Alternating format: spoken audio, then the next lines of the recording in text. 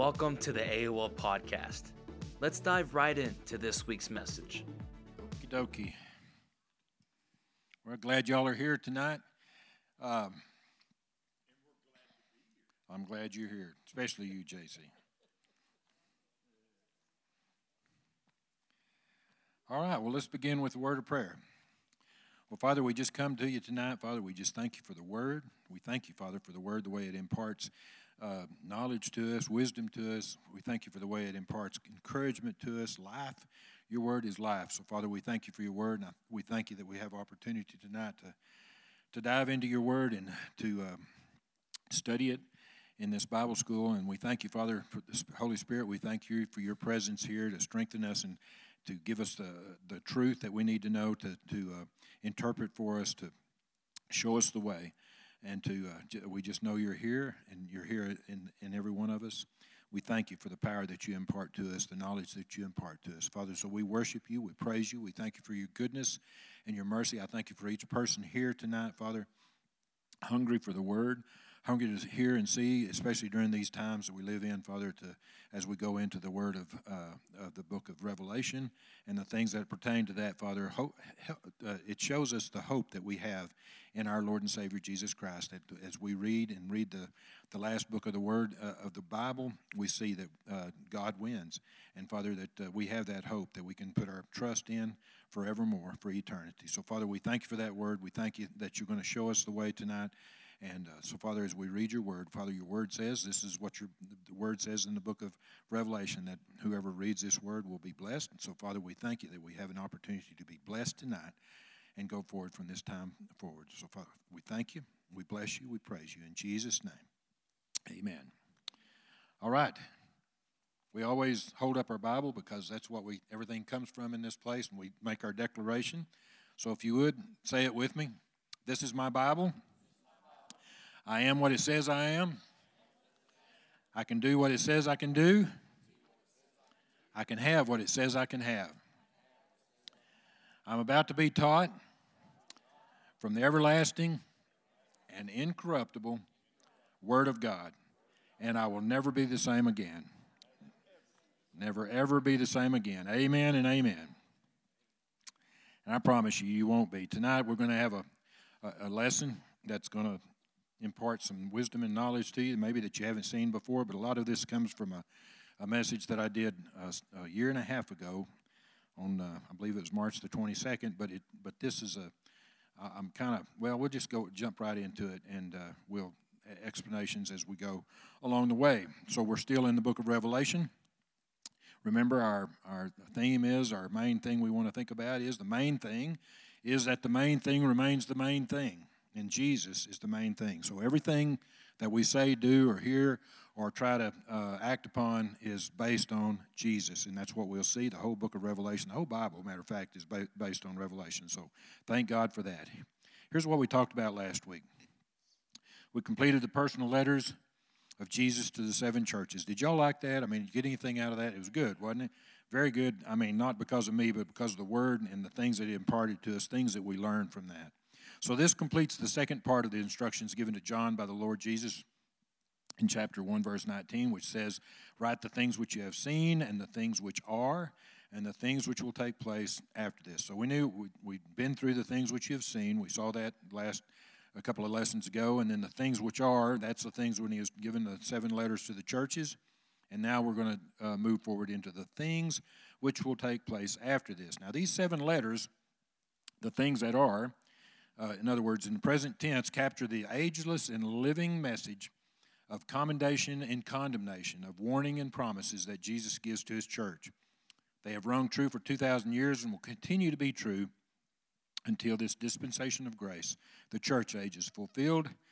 And here's the question. When the roll is called up yonder, the big question is, will you be there? How many's going to be there?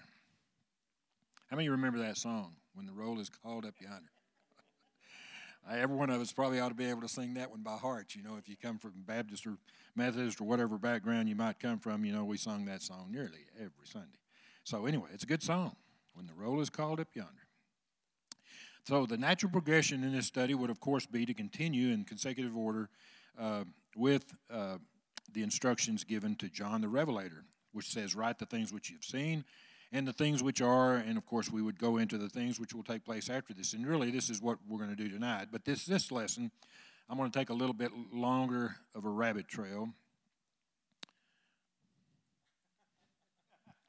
Where's the shotgun, huh? No.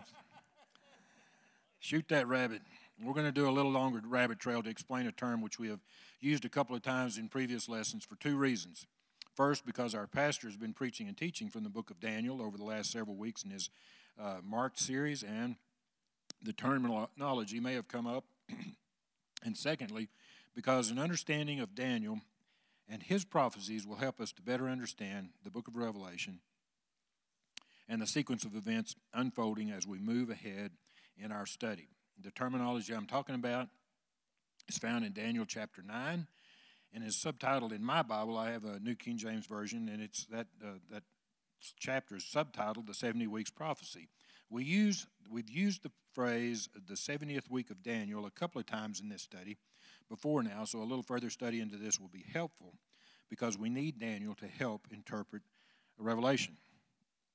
The prophet Daniel said more specific things about the end times than any other Old Testament prophet. The 70 weeks prophecy of chapter 9 is considered one of the most important and profound prophecies in all of Scripture. In this brief study, we'll do a quick overview of this prophetic passage, and we've got a specific passage in chapter 9, with a goal to help us to understand what it's revealing to us, why the 70th week pertains to the end times, and how it relates to the book of Revelation.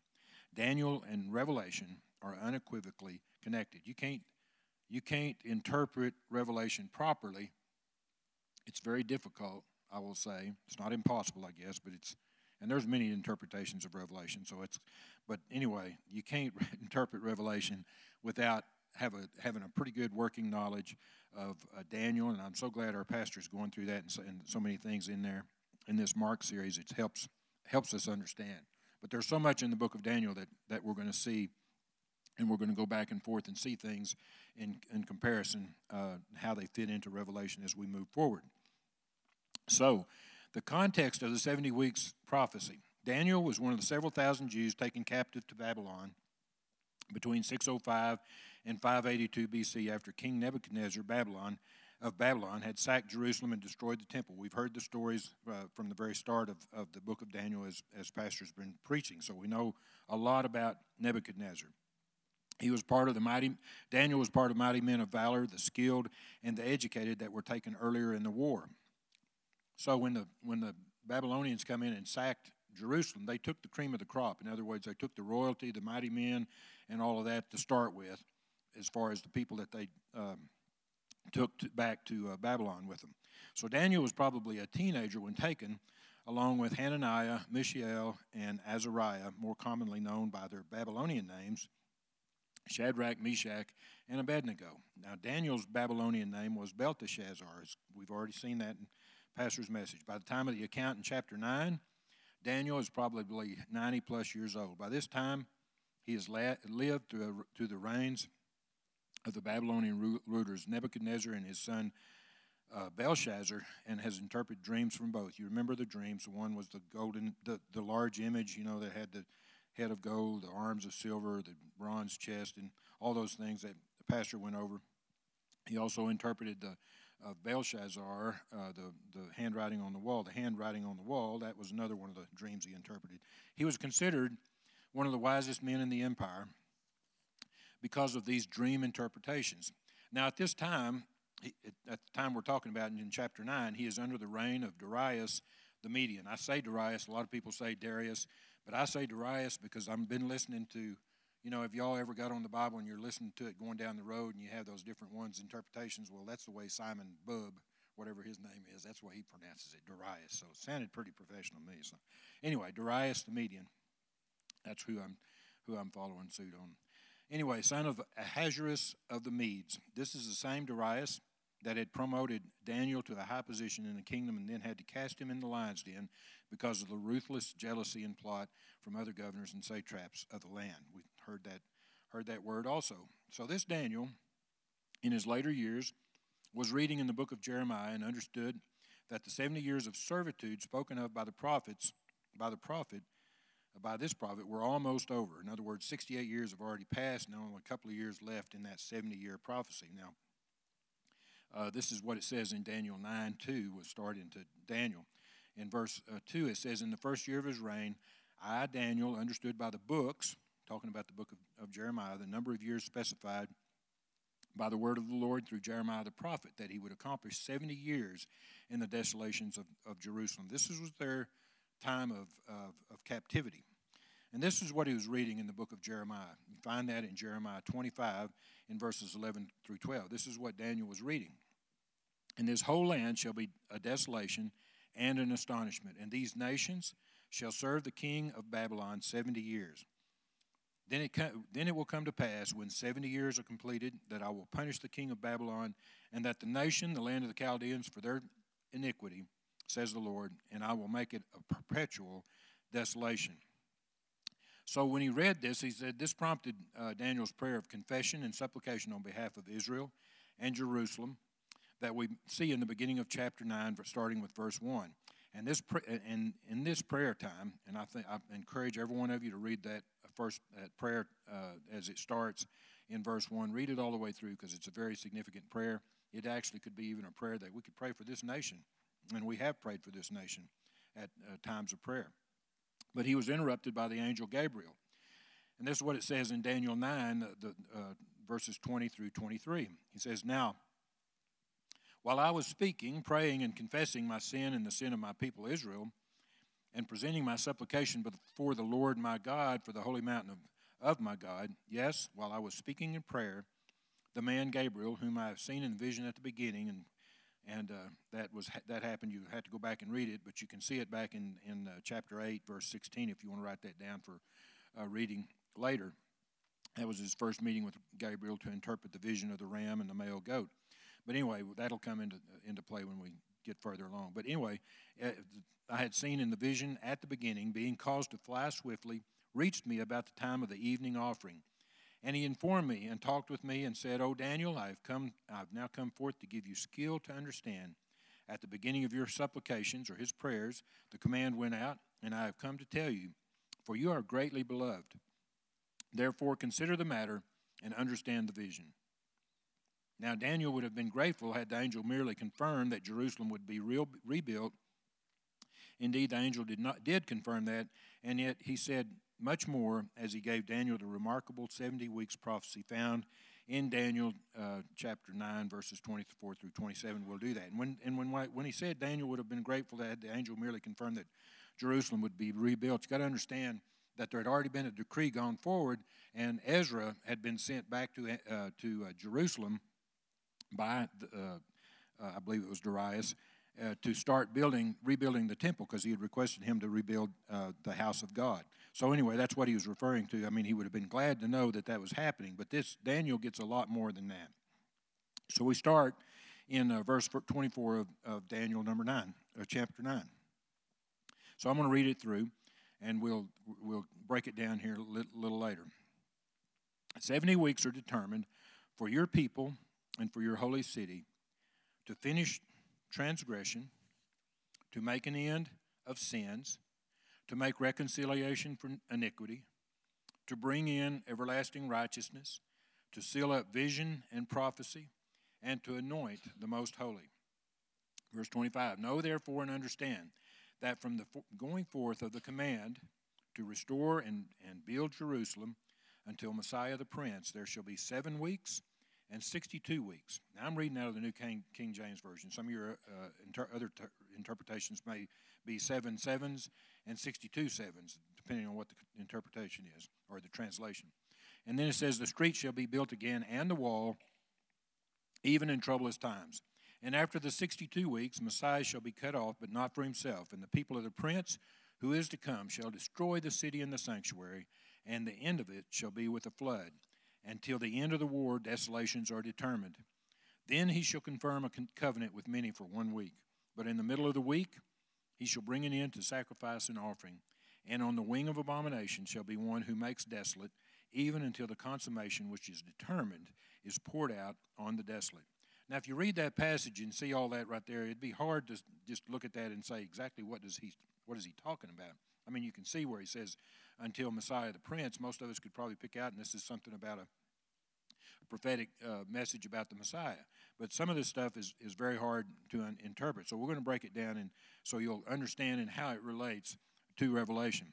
So as many of you already know, if you've studied this at all, there's no small amount of disagreement on how this prophecy should be understood. It is written in a very concise manner, which is by no means simple, so it must be approached and broken down and interpreted with great care. But I believe it can be understood and be very beneficial and necessary to the understanding of God's plan for Israel and the book of Revelation. How many of you know the brunt or the large portion of the book of Revelation concerns, a big portion of the Revelation concerns God's dealing with Israel in the last time. So that's why it's very important. And it's very important to know, especially in times we're living in right now where Israel is in the center of all the news. So as we unfold the meaning of words and phrases, we will do our best to honor the text and the context, to show as much historical context and proof as possible in a short study of this prophecy and others, and to show and demonstrate the word, the harmony of the end time, in the word, the harmony of end-time prophecy with the whole of Scripture. So like I said earlier, there are many, many interpretations of this particular passage among Christians and Jewish Old Testament scholars, but I believe there are 4 basic points that a great number of them agree on, with some minor variations. Number 1 is the 70 weeks. We'll get into the explanation of weeks here in just a minute, but the 70 weeks begins with a commandment made in the year 445 BC. Now, there's variations of that. Some say 445, some say 444. We're not going to quibble over a year or two on that because it's just not. I mean, we probably have a half a dozen different dates that could be set there. The 70 weeks are based upon a 360-day prophetical chronology reckoning of time. In other words, they're using it's using the Jewish calendar. We'll talk about that here in just a minute. And then the first 69 weeks have been fulfilled, and the 70th week is yet to be fulfilled in the future. So and then number 4, the focus of this chapter 9 prophecy is, like I said, national Israel and Jerusalem. So there is some other question. There are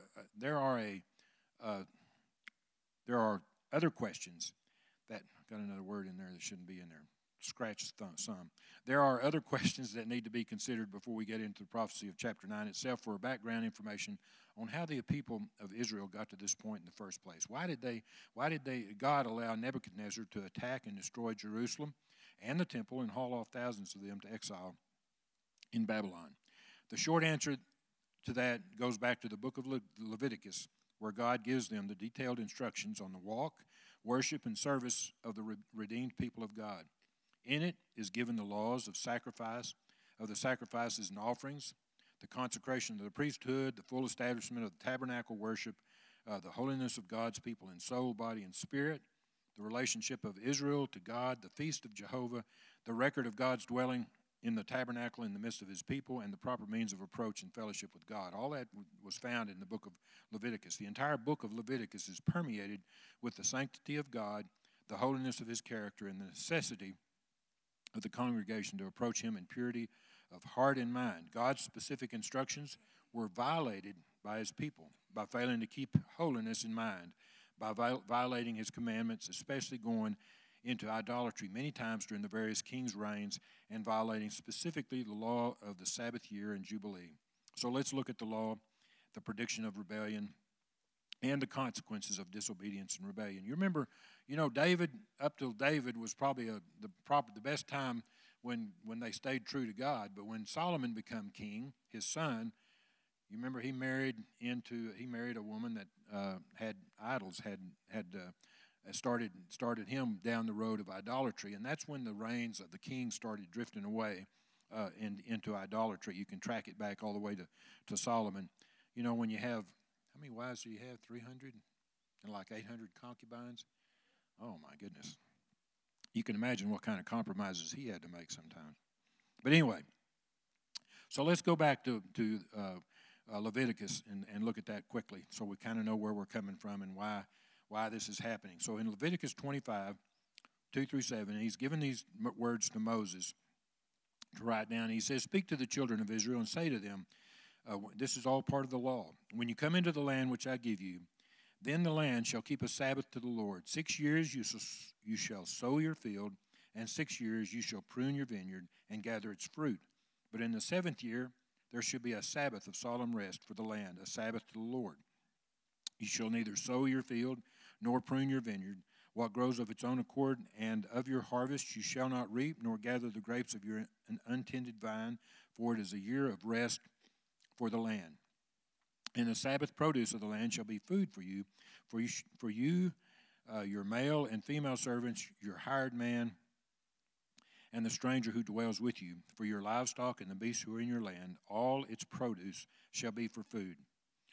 And you shall count 7 Sabbaths of years for yourselves, 7 times 7 years, and the time of the 7 Sabbaths of years shall be to you 49 years. So we're talking about 49 years. That's 7 times 7 equals 49. That's important. So then when you shall cause the trumpet of the Jubilee on the 10th day of the 7th month, on the Day of Atonement, you shall make the trumpet to sound throughout all your land, and you shall consecrate the 50th year. So we've had 49 years past. Now they're blowing the trumpet on the Feast of Trumpets, the 10th day of the 7th month. The day of that's when the Day of Atonement happens. But we're in the 50th year, and it says, "And proclaim liberty throughout all the land to all its inhabitants. It shall be a jubilee for you, and each of you shall return to his possession, and each of you shall return to his family. That 50th year, shall be a jubilee to you. In it you shall neither sow nor reap that grows on its own accord, nor what grows of its own accord, nor gather the grapes of your untended vine, for it is a jubilee. It shall be holy to you. You shall eat its produce from the field." And you can read all of that read Leviticus 25:18 through 22 to see God's provision, because what he says in that, basically he says, you're thinking, okay, we've got the year of Jubilee, you can't sow or anything like that. But what God has already said in the 49th year and the 48th year, I believe it says, that your harvest will be double the amount. In other words, it will provide enough to where you won't have to worry about your provision in the 50th year. And plus, you will have enough even to go through the 50th year and the start of the next Jubilee cycle. So God's provision is out there. The word Jubilee, just in case you want to know, literally means the blast of a horn. So in Hebrew, and it's defined in Leviticus 25:9 as the sabbatical year after 7 cycles of 7 years, just like we read. The 50th year was to be a time of celebration and rejoicing for the Israelites. Ram's horn was blown on the 10th day of the 7th month to start the start of the 50th year of universal redemption. Listen to this now. The year of Jubilee involved a year of release from indebtedness. Everybody's debt was cleared, and all types of bondage. If you were a slave in the year of Jubilee, you become a free man. All prisoners and captives were set free. All slaves were released. All debts were forgiven, and all property was returned to its original owners. In addition, all laborers was to cease for 1 year, and those bound by labor contracts were released from them. One of the benefits of the Jubilee was that both the land and the people were able to rest. See, God wanted people to have a rest. He wanted people after 50 years of work, and he wanted people to have a complete rest of not doing anything but enjoying, celebrating, and all these freedoms. The Jubilee presents a beautiful picture of the New Testament theme of redemption and forgiveness. Christ is the Redeemer who came to set free those who are slaves and prisoners to sin. That's why it's so important. When we look at Christ, we see what he's done. And all these things, the Jubilee was just another type of Christ that we see in there. The debt of sin we owe to God was paid on the cross as Jesus died on our behalf. And we were forgiven the debt forever. We are no longer in bondage, no longer slaves to sin, having been freed by Christ, and we can truly enter the rest God provides as we cease laboring to make ourselves acceptable to God by our own work. So we can't work. We didn't have to work for it. God provided for us. That's what we're doing. And if you think about it this way, Jesus is the Jubilee, what we're seeing here. Jesus is the Jubilee manifested in the flesh. That ought to bring a good hallelujah right there forever from everybody, right? Hallelujah. I'm glad he is our Jubilee. So I told you there was a prediction of Israel's failure early on, spoken of in Moses in his last days. and when Joshua was consecrated as the new leader. In Deuteronomy 31, verses 14 through 18, we read this. Then the Lord said to Moses, behold, the days approach when you must die. Call Joshua and present yourselves in the tabernacle meeting that I may inaugurate you, or him. So Moses and Joshua went and presented themselves in the tabernacle of meeting. Now the Lord appeared at the tabernacle in a pillar of cloud, and the pillar of cloud stood above the door of the tabernacle. And in 16 it says, and the Lord said to Moses, behold, you will rest with your fathers. And this people will rise and play the harlot with the gods of the foreigners of the land. See, God knows the end from the beginning, right? And so he says, your people, this people will rise and play the harlot with the gods of the foreigners of the land. And where they go to be among them, they will forsake me and break my covenant, which I have made with them. Then my anger shall be aroused against them in that day, and I will forsake them, and I will hide my face from them, and they shall be devoured. And many evils and troubles shall befall them, so that they will say in that day, have not these evils come upon us because our God is not among us? And I will surely hide my face in that day because of all the evil which they have done, in that they have turned to other gods. So we're talking about the idolatry. That's the second part of that. We already talked about they failed to keep the laws of the Sabbaths, and then they went into idolatry, just like he's predicting here. So here's the consequences of the rebellious people as written in Leviticus. Several verses here that tell us what the consequences are. In Leviticus 26, verses 27 through 28, he says, and after all this, if you do not obey me, but walk contrary to me, then I also will walk contrary to you in fury. And I, even I, will chastise you 7 times for your sins. There's the number 7. So that's very important. We look in cycles of 7 in the Bible.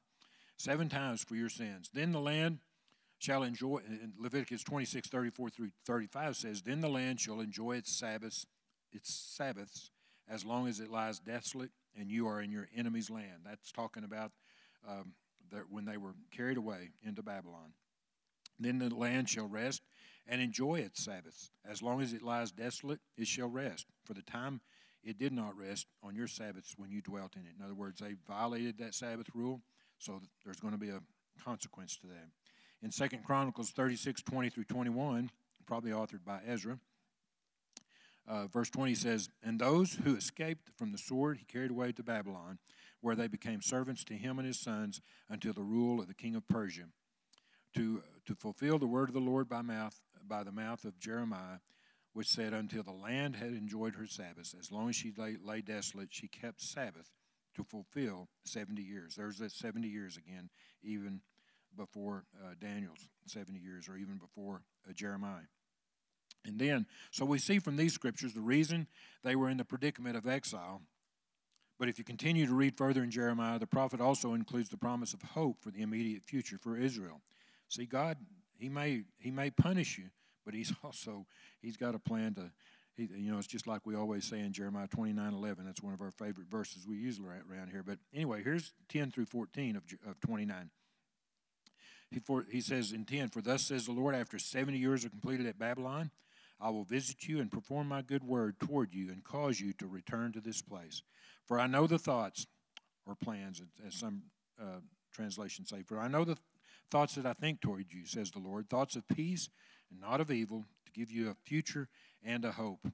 Then, verse 12, we always pronounce that verse, but we fail to see what it says. Sometimes we need to learn these others too, because it says, right, then you will call upon me and go and pray to me, and I will listen to you. And you will seek me and find me, and when you search for me with all your heart. And verse 14 says, and I will be found by you, says the Lord, and I will bring you back from your captivity. I will gather you from all the nations and from all the places where I have driven you, says the Lord, and I will bring you to the place from which I caused you to be carried away captive. Every one of us have been in bondage or in some sort of captivity at some time, but God's got a plan for us, and if we'll just seek him, he'll listen to us, we'll find him, and he'll bring us back from that captivity. Isn't that a great promise to all of us? And that is what the whole message of Daniel 9:24 through 27 is, a message of hope for the immediate future of Israel, as well as the future of Israel in the end times. And we'll get to all that very soon. Another issue to address is one that's found in the first verse of this chapter 9 passage. 70 weeks have been determined for your people in your holy city. That's we need to figure out where that comes from. So where we see the word weeks in this passage, we must remember that this is an English translation from Hebrew. Meanings don't always translate perfectly. While the English word week always means a period of 7 days, the Hebrew word is actually less specific because it only means a period of 7. Some translations address this difference in meaning by using the word sevens instead of weeks. So that's why you might see in some translations that 7 times 7 or 7 sevens instead of 7 weeks. The majority of theologians, both Christian and Jewish, believe that the word weeks or sevens used here should be understood as periods of 7 years. While this may seem odd to most English speakers, it isn't unusual in the biblical context because Israel observed cycles of 7 years as well as cycles of 7 days. Lots of scripture right there you can look at and verify that. You can, on your free time when you want to do a little bit more Bible study in that regard. I encourage you to do that. Furthermore, in this particular prophetic context, most believe these years have been understood as biblical years. When we say a biblical year, this refers to a year that is exactly 360 days, and so equivalently, the 12 biblical months each has exactly 30 days. That's not actually true. Some of them have 29, some of them 30. But anyway, the 360-day year is preferred as in order to be consistent with other related prophecies that refer to a specific number of days, months, or years. The calendar would be referred to as the prophetic calendar or the prophetic chronology. Now, in the Jewish calendar, and we'll see that a little bit more later on when we expand on that just a little bit, but actually, most of the time, the Jewish year was 354 days, but after 2.5 or 3 years, they added another month to catch up. It's called a leap year or a leap month. It was a leap year, but it's actually a whole month added.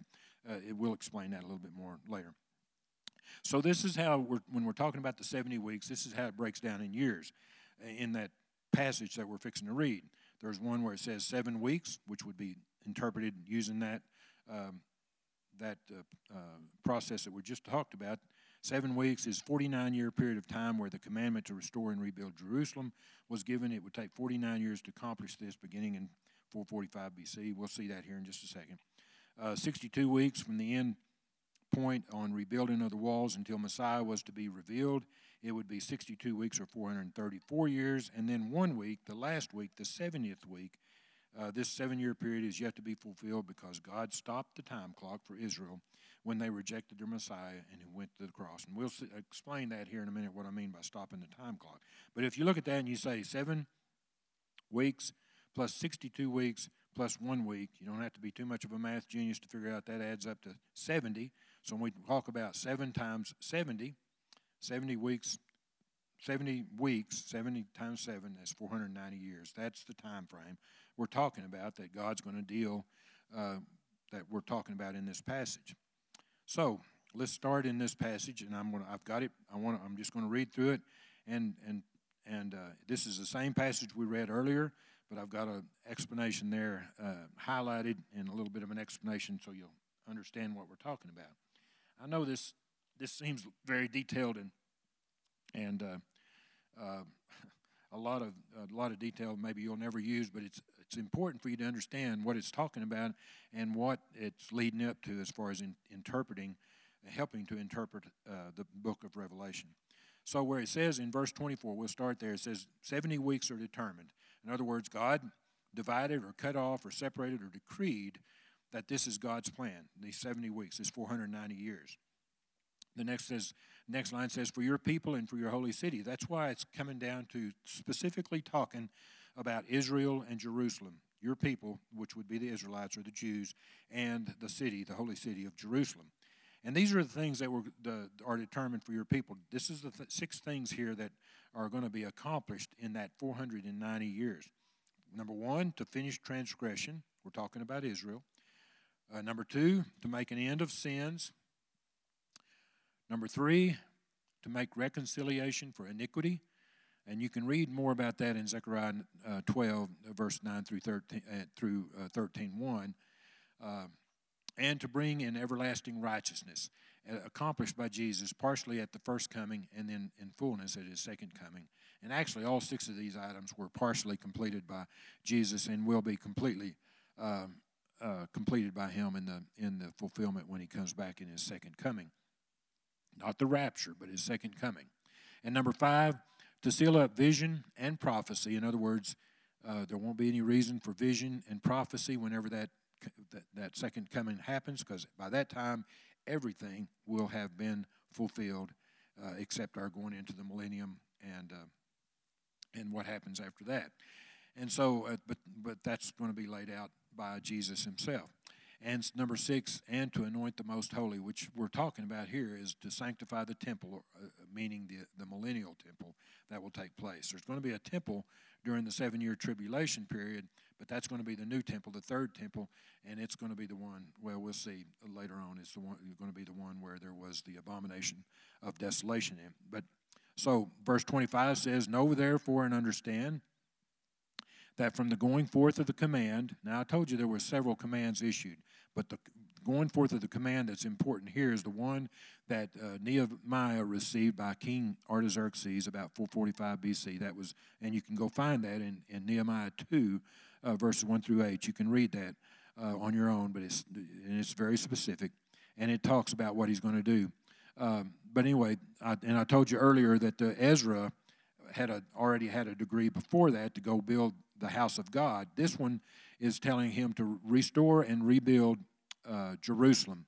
So this was an answer to Daniel's prayer in verses 16 and 19. So God's time clock started from the issuing of that going forth of the command. That's when the 490 years started, 445 BC. Very important. To restore and build Jerusalem until Messiah the Prince. That's Jesus, and we're talking about, when we say Messiah the Prince, of course, that points directly to Jesus. Jesus' triumphal entry to Jerusalem. You can see that in Luke 19, 29 through 40. The reason they say that this is pointing to him as Messiah the Prince is because this is the first time that Jesus was presented as king.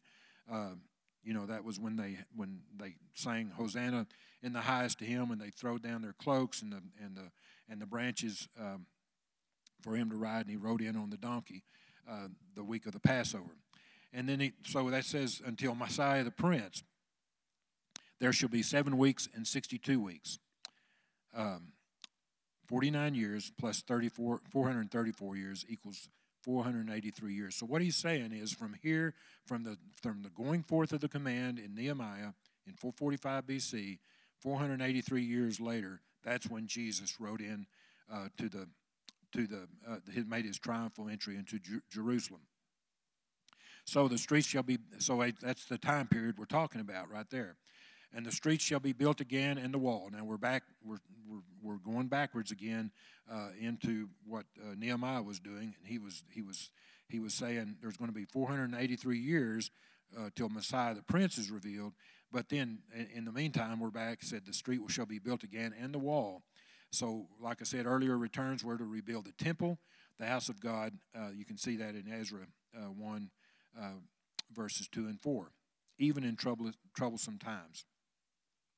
So, Nehemiah is building, he's going to restore and rebuild Jerusalem, and he's going to build the wall and the streets, even in troublesome times. Nehemiah experienced resistance from Sanballat, Tobiah, and others, but this may not be limited to just this 49 years, still the Greeks and Romans to come. So all during this time, even after the Medes, even after Darius and his kingdom, then the Greeks and the Romans had to come in. So we're not talking, it's 49 years, it's what it says it took to rebuild the streets and walls. That's what history tells us. Here's another very important passage on verse 26, and it says, after the 62 weeks, so we've already had 49 weeks, which is 7, that was the first 7 weeks, that's 49 years, and then after the 62 weeks, the 434 years that lead up to Christ's entry in Jerusalem, the Passover week, it says, after the 62 weeks, Messiah shall be cut off, but not for himself. In other words, when Jesus remember that he come in on that week, and then by Wednesday or Thursday, however you want to put it that week, when with the day of Passover, that's when he was crucified during Passover week. That's where it says, when Messiah shall be cut off, but not for himself. See, Gabriel is showing Daniel these things that are going to happen, and it's kind of like a back and forth flashback, move forward a little bit, come back to another one, and that's why it's even very hard for, I'm sure Daniel probably didn't understand it as much as he would have liked to, but that's where we're seeing it broke down, because we have the whole Bible to interpret all of this now and to go back and look. We have all of history to go back and look. But Messiah was cut off, but not for himself. That happened around A.D. 30 to 32, somewhere in there. Jesus was rejected and crucified, and he said he would have nothing, and refers to all that he gave up. We talked about that once in Philippians 2, 5 through 8, that he emptied himself of his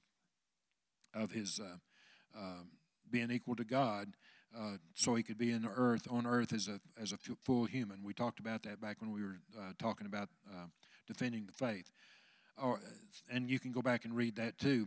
But he had nothing because the Jewish people rejected him, or that his office of Messiah amongst his people ceases. In other words, if you go back and read Isaiah 53, verse 8, the latter part of that says, Isaiah predicted this too. He says, for he was cut off from the land of the living, for the transgressions of my people he was stricken.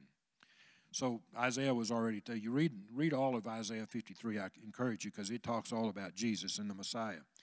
And then the next part of that verse says, and the people of the prince who is to come.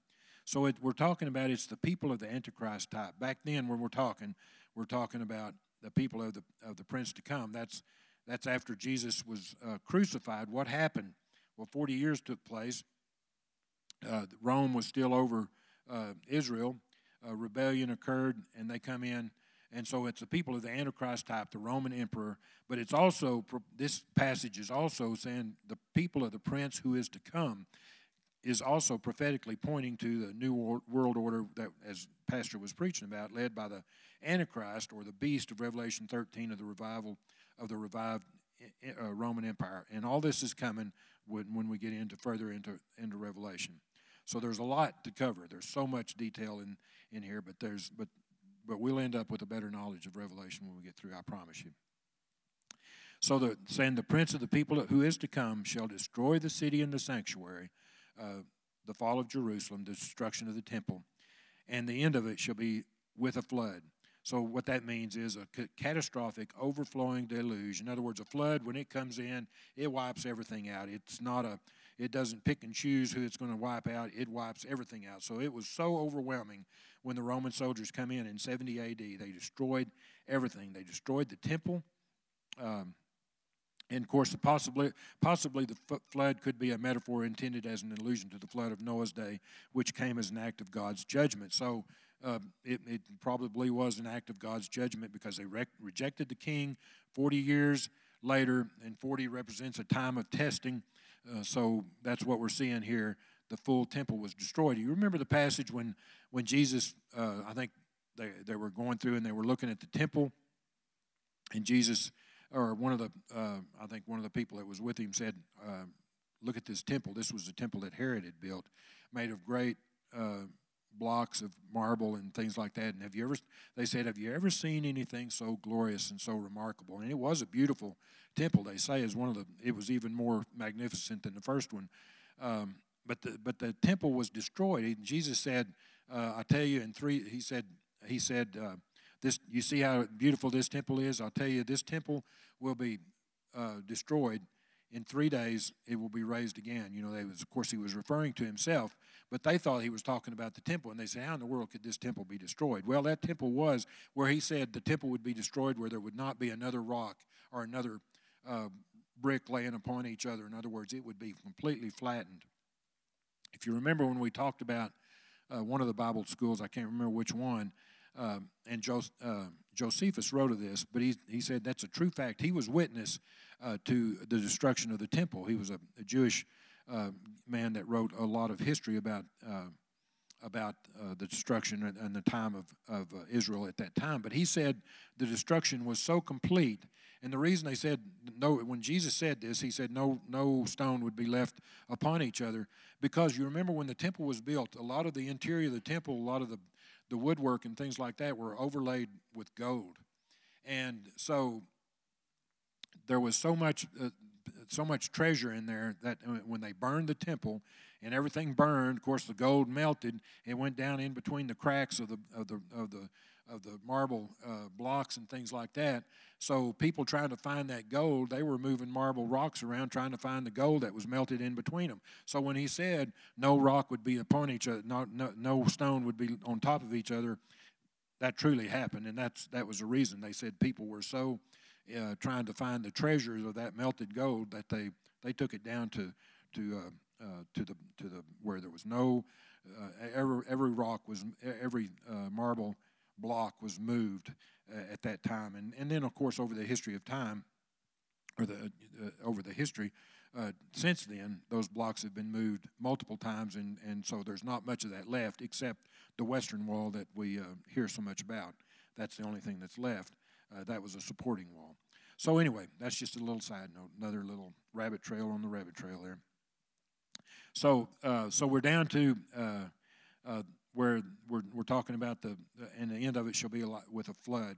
So that's just that is an explanation of how destructive the destruction of the divine judgment was on the temple and Jerusalem at that time. So next passage, until the end of the war, desolations are determined. Notice it says desolations, so it means plural, meaning that there was more than once that there would be a desolations. But most scholars think it could possibly be reference to the desolations to come in the last week. But there was also a desolation when I believe it was the Greek conqueror Antiochus Epiphanes set himself up in the temple when it was being rebuilt again later. That was before this temple was built, when it was under construction, before he set himself up as the first one to claim the abomination of desolation. But that happened during the time of Greek rule. But anyway, it's probably pointing to the desolations to come in the last week, and that means the last week of time we're talking about for the Jews. So also the Jews were dispersed during this time, AD 70. And that's when, and through that time, from the time of like we talked about earlier, the dispensation of grace started when Jesus rose again, and the time clock stopped for Jerusalem, or for Israel, on that very week. So now we're back to 27, verse 27, and this is another hard one to interpret, but it also goes. It's kind of it fits a dual purpose.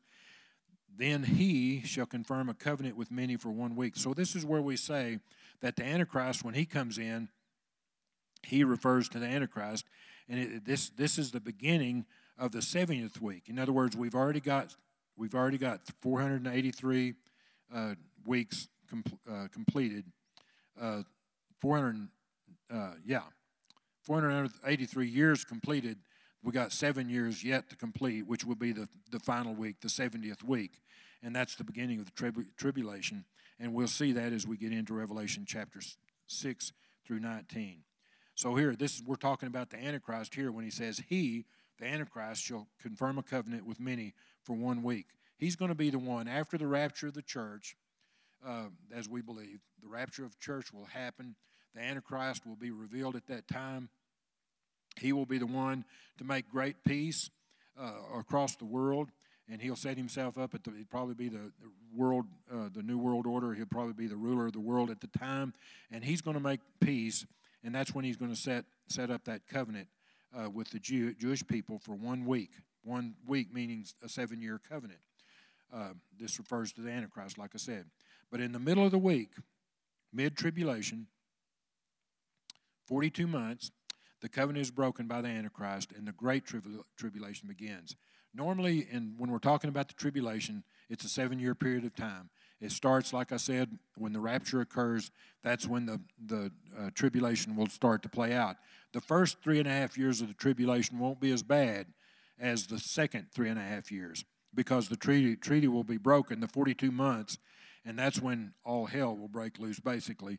And so the first 3.5 years is usually called the minor tribulation, but that's where the great tribulation is the last 42 months, as referred. And we'll get into that as we go along. But this is just should help us to see, and we'll be referring back and forth to this many times as we go through the book of Revelation continued. So he shall bring an end to sacrifice and offering. And so he's the Antichrist has confirmed a covenant. And so, as we've talked about, as Pastor has talked about many times, they're ready to build a temple right now. As soon as they allow that to happen, they've got the Muslim Dome of the Rock in there now, and Muslims won't allow them to build a temple, although there is space to happen. That will happen, I believe, after the rapture. The temple will be built, and then the Jews will once again start their system of sacrifice and offering, because they'll have the temple.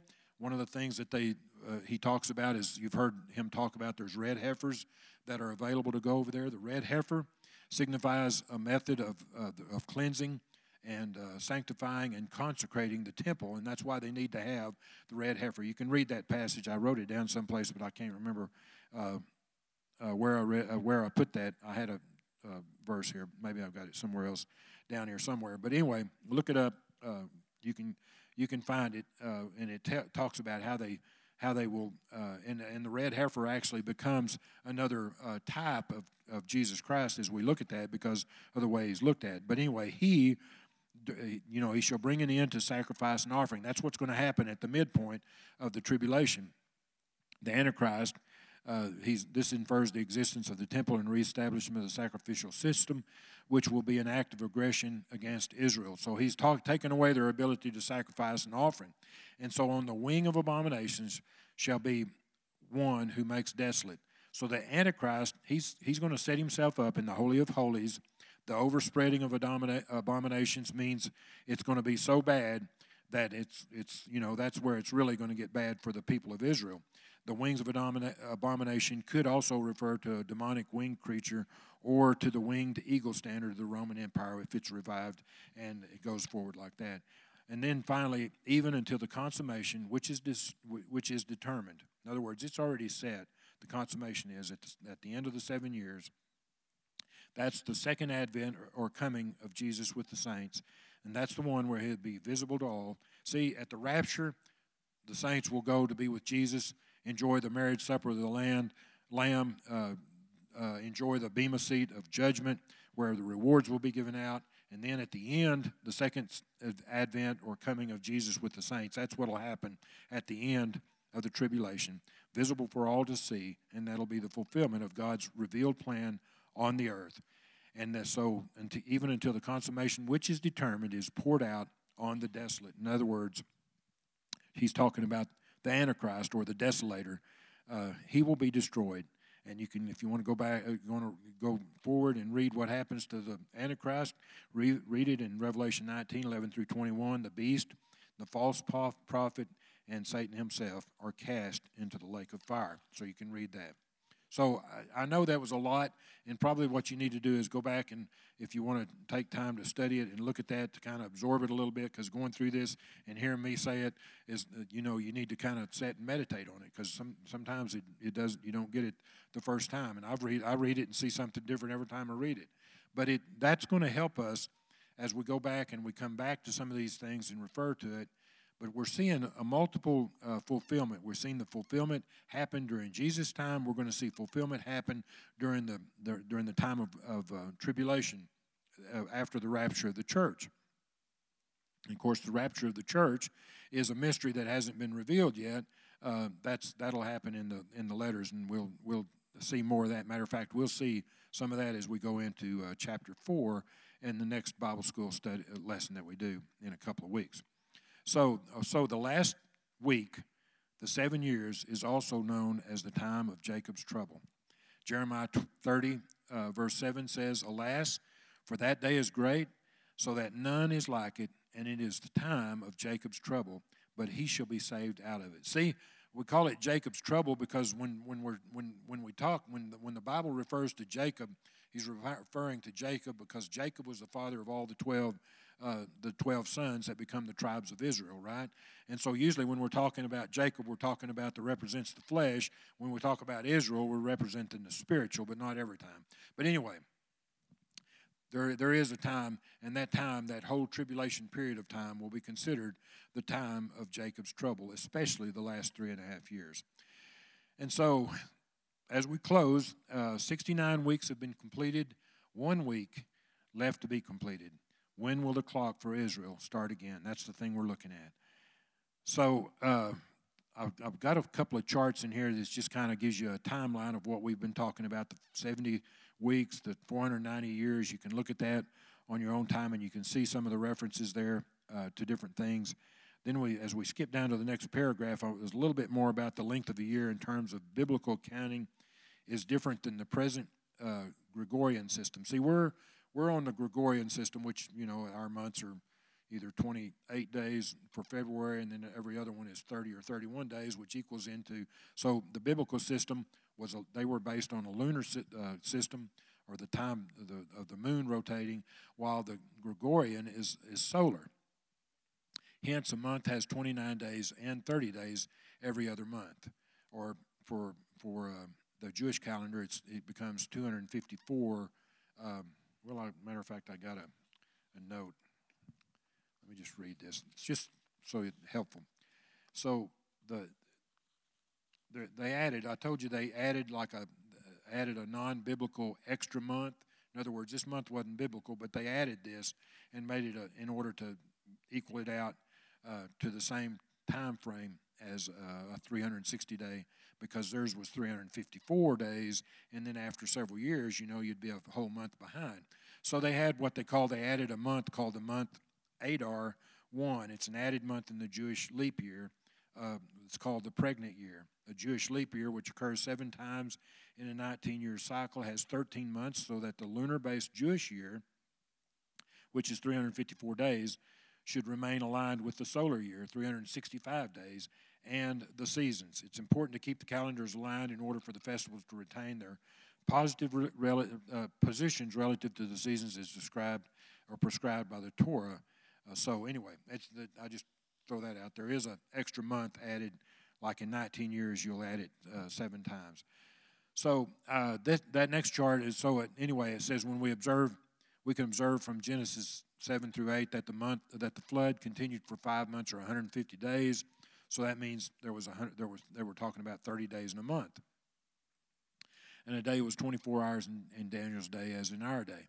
By using days instead of years, we can reconcile the two methods. In other words, what that's showing is by the Jewish calendar and by the Gregorian calendar, they're talking about the 490 years that we're talking about, or the 483 years that have occurred. See, it's 483 years have occurred. There's 7 years yet to occur, and that will happen at the beginning of the tribulation, equaling that 490 years that God is dealing with his people, Israel. But you can look at those two different things right there, and you can see even with either calendar you use, whether you use the Gregorian calendar or the Jewish calendar, it still equals up to 173,880 days. That's how precise the prediction was, or the prophecy was, comes right down to the day when Jesus was crucified in that time frame. And they're using 444 BC, I think, but there's calculations in there that show it would work out either way. So yet to be fulfilled, the 70th week of Daniel, the tribulation, completes God's plan for Israel. Through this plan, God keeps his promise to his chosen, but it will be at a great cost due to their rejection of him at the first advent or the coming of Jesus. Remember, they rejected him, and he was crucified. Jeremiah 30:11 says this, "For I am with you, says the Lord, to save you." God was always with his people, always loved his people, and always wanted to bring them back into his fold. But they rebelled against him. They resisted him, and they sinned against him, and he had to punish them because how many of you know God is a God of justice, if nothing else? And says, "For I am with you, says the Lord, to save you. Though I make a full end of all nations where I have scattered you, yet I will not make a complete end of you." In other words, there's always going to be a remnant of Israel on the earth. But I will correct you in justice, and I will not let you go altogether unpunished. And we can see that. And if you want to write these down, you can write several verses that you can read to support that, but you can write down Zechariah 12, read that whole chapter, or you can write down Isaiah 59:20.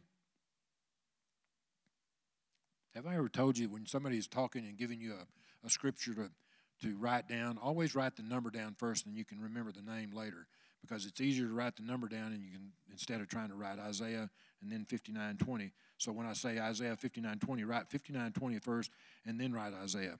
So that's just something to help you remember, because sometimes you forget the numbers. Anyway, in Romans 11:26, you can also write that down and see what Paul had to say about Israel. So that's why we need to keep praying for the nation of Israel. Even after the church is caught away, they still must endure 7 years of the wrath of God upon the earth. Even after the rapture, Israel will still be around, and they'll still be going through the 7 years of wrath of God upon the earth. That's what we believe. Now, there's a lot of people that believe different, that believe the rapture will occur mid-tribulation, the rapture will occur at the end of the tribulation. But we're a church that I believe, most of us in this church believe we're a pre-tribulation, pre-millennial belief system where the rapture will occur before the tribulation. Tribulation will occur before the millennium and those kind of things. And then we're living in the age of grace, or the church age. Psalm 122:6, always remember this. Pray for the peace of Jerusalem. May they prosper who love you. You know, I read about that, and we're talking about 490 years that God will deal with his people. You know, God is a God of grace and mercy. And I wrote this passage down because I always think about this when I'm talking about 490. But it says in Matthew 18, verses 21 through 22, I know y'all remember this. And it says in that passage, and this is when Peter came to him and asked him, said, Lord, how often shall my brother sin against me and I forgive him? Up to 7 times?